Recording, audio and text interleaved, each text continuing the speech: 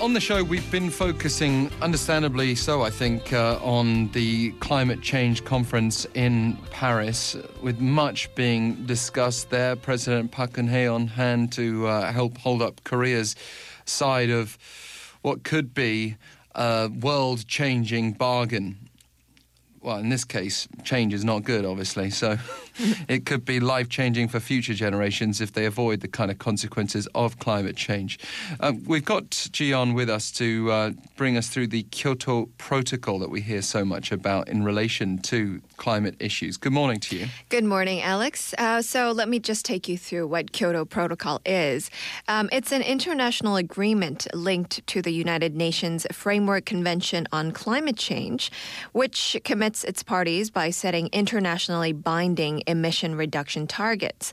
And recognizing that developed countries are principally responsible for the current high levels of greenhouse gas emissions in the atmosphere, as a result of more than 150 years of industrial activity, the protocol places a heavier burden on the developed nations under the principle of common but differentiated responsibilities. And now the Kyoto Protocol was adopted in Kyoto, Japan on December 11th of 1997 and entered into force on February 16th of 2005. The detailed rules for the implementation of the protocol were adopted at COP7, or Conference of the Parties 7. Yeah, so now we're up to COP21. Yes. Yeah. And so it was a little way back in Marrakesh, Morocco in 2001. And are referred to as the Marrakesh Accords. Its first commitment period started in 2008 and ended in 2012. And during the first commitment period, 37 industrialized countries and the European community committed to reduce greenhouse gas emissions to an average of 5% against 1990 levels. During the second commitment period, parties committed to reduce greenhouse gas emissions by at least 18% below 1990 levels in the 8-year period from 2013 to 2020. However, the composition of the parties in the second commitment period is different from the first. And under the protocol, countries must meet their targets primarily through national measures. However, the protocol also offers them an additional means to get their targets by way of 3 market-based mechanisms. You've probably heard a lot about these before as well. International emissions trading, clean development mechanism, and joint implementation. And these mechanisms help to stimulate green investment and to help the parties meet their emissions targets in a more cost-effective way. How are those targets monitored, though? Well, registry systems track and record transactions by the parties under the mechanisms. The UN Climate Change Secretariat, based in Bonn, Germany, keeps an international transaction log to verify that the transactions are consistent with the rules of the protocol.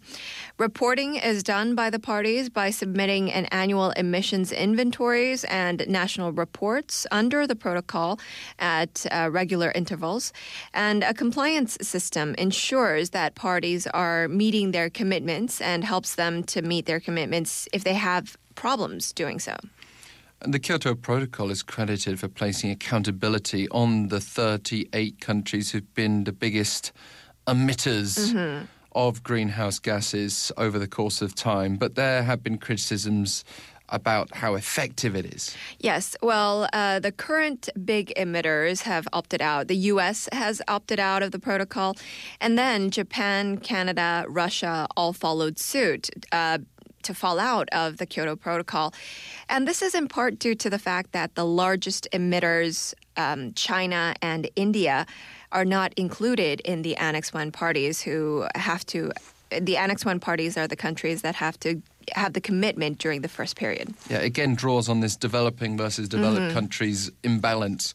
Where does South Korea stand in all this? Well, Korea is the world's 8th largest greenhouse gas emitter, but it received a waiver from a mandatory greenhouse gas emissions reduction under the Kyoto Protocol. And earlier in June, the government made an announcement regarding its carbon emission target that it will reduce greenhouse gas emissions by 37% from the previous projected emission levels for 2030. And if the plan is implemented successfully, Korea's greenhouse gas emissions will be less than 536 million tons in 2030. This new target is slightly higher than what President Park Geun-hye has proposed. There were 4 earlier proposals, but it's still lower than the reduction target set in 2009 by the former Lee Myung-bak government. And going back to the UN Climate Change Conference, can you tell us a bit more about the new post-2020 system? Well, the new post-2020 system will apply to all countries, advanced, developing, or emerging. The international society has been mentioning the need for such a system, with the sense of crisis increasing along with the growing amounts of emissions, even after the Kyoto Protocol. In 2010, the parties mentioned that if the current trend continues, the Earth's temperature will increase 4 to 5 degrees compared to the pre-industrial revolution levels in 2100, rather than reducing them. Well, it's a very challenging issue. It's one that affects at least all of us or our descendants.